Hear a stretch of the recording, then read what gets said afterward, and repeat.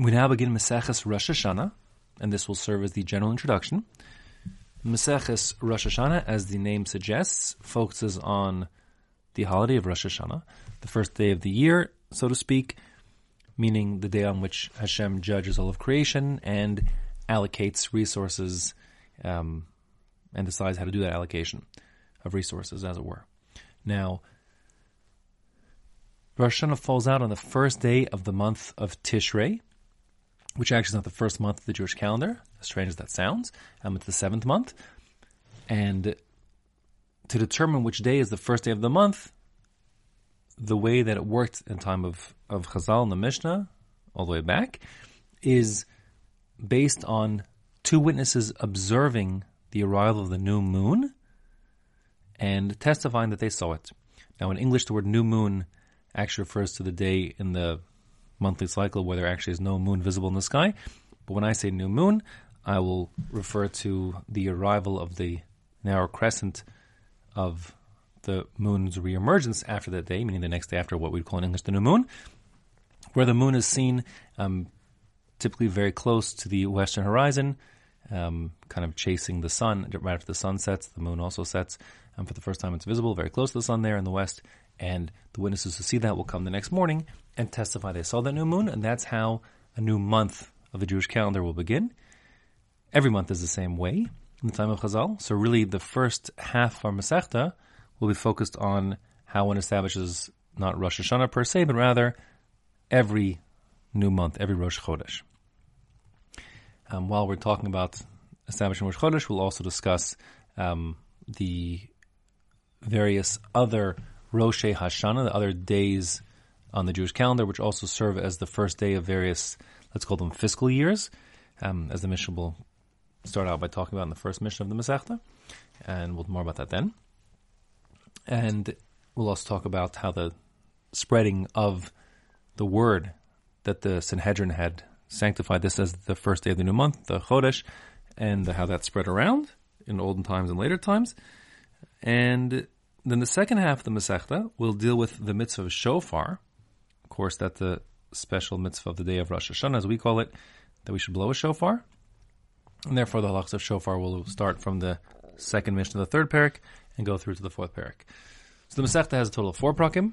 First 2 talking about Kiddush HaChodesh, sanctification of the new months, and the second 2 focused on the shofar, the mitzvah of the shofar. And while we're at it, in those later prakim, we'll also talk about the prayer service that goes on in Rosh Hashanah, special prayer service that incorporates those 3 elements of Malchuyos, Zichronos, and Shofros, Hashem's sovereignty, the fact that He is Zocher, He considers and remembers all of creation, and finally our blowing of the shofar to announce those phenomena. Now, just a moment or two on the astronomy and how Kiddush HaChodesh works. So, everyone knows a year is the time it takes for the Earth to go around the sun. A month, as far as the Jewish calendar is concerned, is the amount of time it takes for the moon to reach back to the same stage of its cycle, let's say from new moon to new moon, or from full moon to full moon. And that cycle, we'll call that the lunar month, it's the synodic month, takes roughly 29 and a half days. So, since 29 and a half days, that means that months in the Jewish calendar will either be 29 days or 30 days. And what determines whether it's a 29 or 30-day month, if it's 29, it's called a chaser, a deficient month. If it's 30 days, it's called a malay, a full, or a ma'ubar, like a pregnant month, because it has an extra day. Will depend on the arrival of those witnesses. The witnesses will testify whether they saw the new moon the night before, and if they did, then the Sanhedrin, which opens up in the morning during the daylight hours, so it will convene, receive witnesses, and if 2 witnesses are confirmed to have seen the moon the night before, they will declare this as the first day of the new month, cutting the previous month short to being 29 days. If no one comes, so then essentially automatically the month is 30 days, and then I'll call it the 31st day becomes the Rosh Chodesh, the new day, the first day of the next month. If hypothetically it's the winter time and there's clouds for a week straight, we're not going to have a 35-day long month just because no witnesses came. Now, Chazal have a tradition of the exact precise length of this lunar month. The tradition is that it's 29 days, 12 hours, and 793 chalakim. A chalak is the hours divided into 1,080 parts. So that number, which is roughly 29 and a half, is incredibly precise, really incredibly precise. I don't think that even NASA had a more accurate measure until I think 1977. So it's very, very close to being precise. The truth is that from month to month, the length of this synodic lunar month varies because of the geometry, that the fact the Earth is going around the Sun in an ellipse, like an oval shape. But the average is 29 and a half.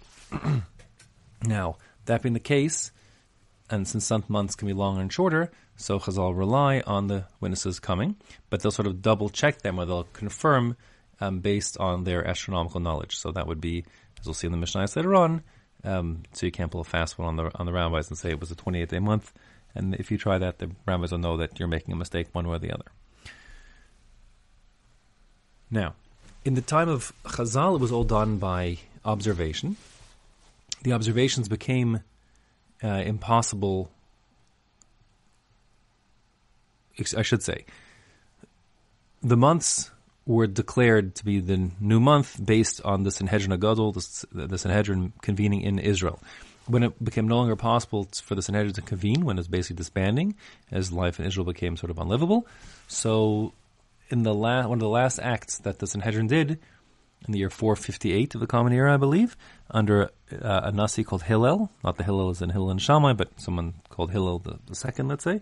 So he, using the math available to him and the astronomy, determined exactly what the whole calendar would be from that point on until the coming of Mashiach. And that Sanhedrin were Makadesh. They consecrated each new moon, each month, from then till the coming of Mashiach. So it was pre-done. They took into consideration when they set up the calendar a couple things.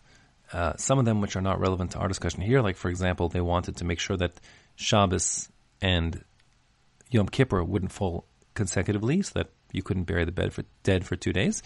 But their main consideration was to reconcile the sun and moon cycles. What does that mean? We said that each month is 29 and a half days on average. If you have 12 of those months, you'll reach basically 354 days. Now, I'm sure you know that a solar year is 365 days, which means every 12 lunar months are about 11 days shy of one solar year. If we didn't correct that, what would happen is that every year, all the holidays would shift 11 days earlier and earlier. That's, for example, how the Muslims and the Islamic calendar, so they have a totally lunar calendar. And Ramadan can fall in summer, winter, spring, or fall. Just, it slowly rotates around the year at a pace of 11 days a year. We cannot do that because the Torah requires that Pesach fall in the Aviv, in the springtime, which means Aviv means when the grain is ripening. And therefore, in the time of the Mishnah and the Gemara, so the rabbis would essentially look at the end of the year, in the month of Adar, the last month of the year, and see if we're ready for Pesach, and if either the weather wasn't right, or the ripening of the grain wasn't right, or even if things like the streets weren't ready for the traffic, they were, the streets were too muddy and couldn't allow for the pilgrims to come for a Lila Regel, so they would push things off another month. They'd make an Adar bet, a Shnat Mu'ubar, like an extra year, a leap year, I should say, like with an extra month, and push off Pesach one more month. After the fixing of the calendar, so that, of course, was no longer an option. Instead, what they did is they ran the numbers and they found that if you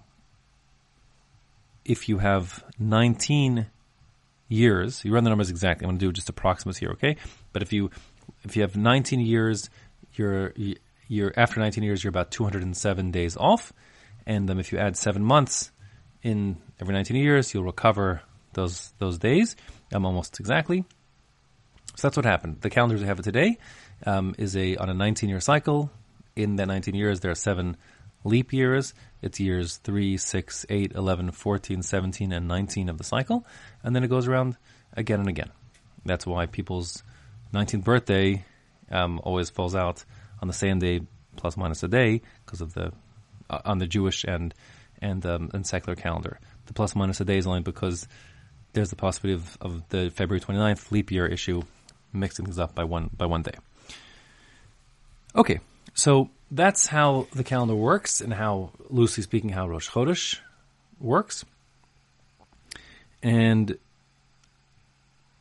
I think that's sufficient of an introduction for now. I would speak more about how the moon works exactly, but without a picture and diagram, I think it's not worthwhile. Therefore, I'll stop there. And now we'll begin the Masechta in earnest, and I will do further introductions and explanations, piece by piece, of the astronomy and so on, as we see them come up in the Mishnah.